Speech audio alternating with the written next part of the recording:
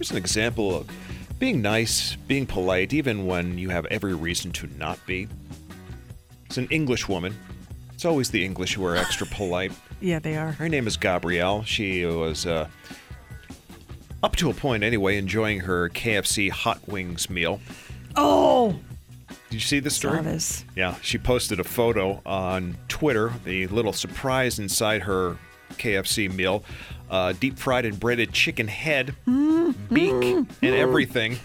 You turn to the side in the profile and you can see everything. Yeah, that's right. The eye, the closed skull, eye, the beak.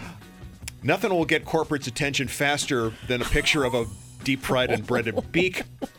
Well, No kidding. They apologized to Gabrielle, saying they were absolutely baffled how something like that could happen.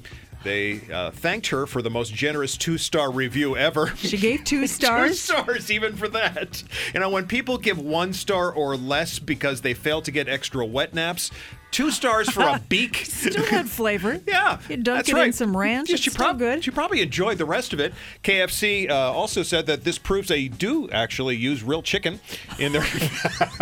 That's a good way of spinning it.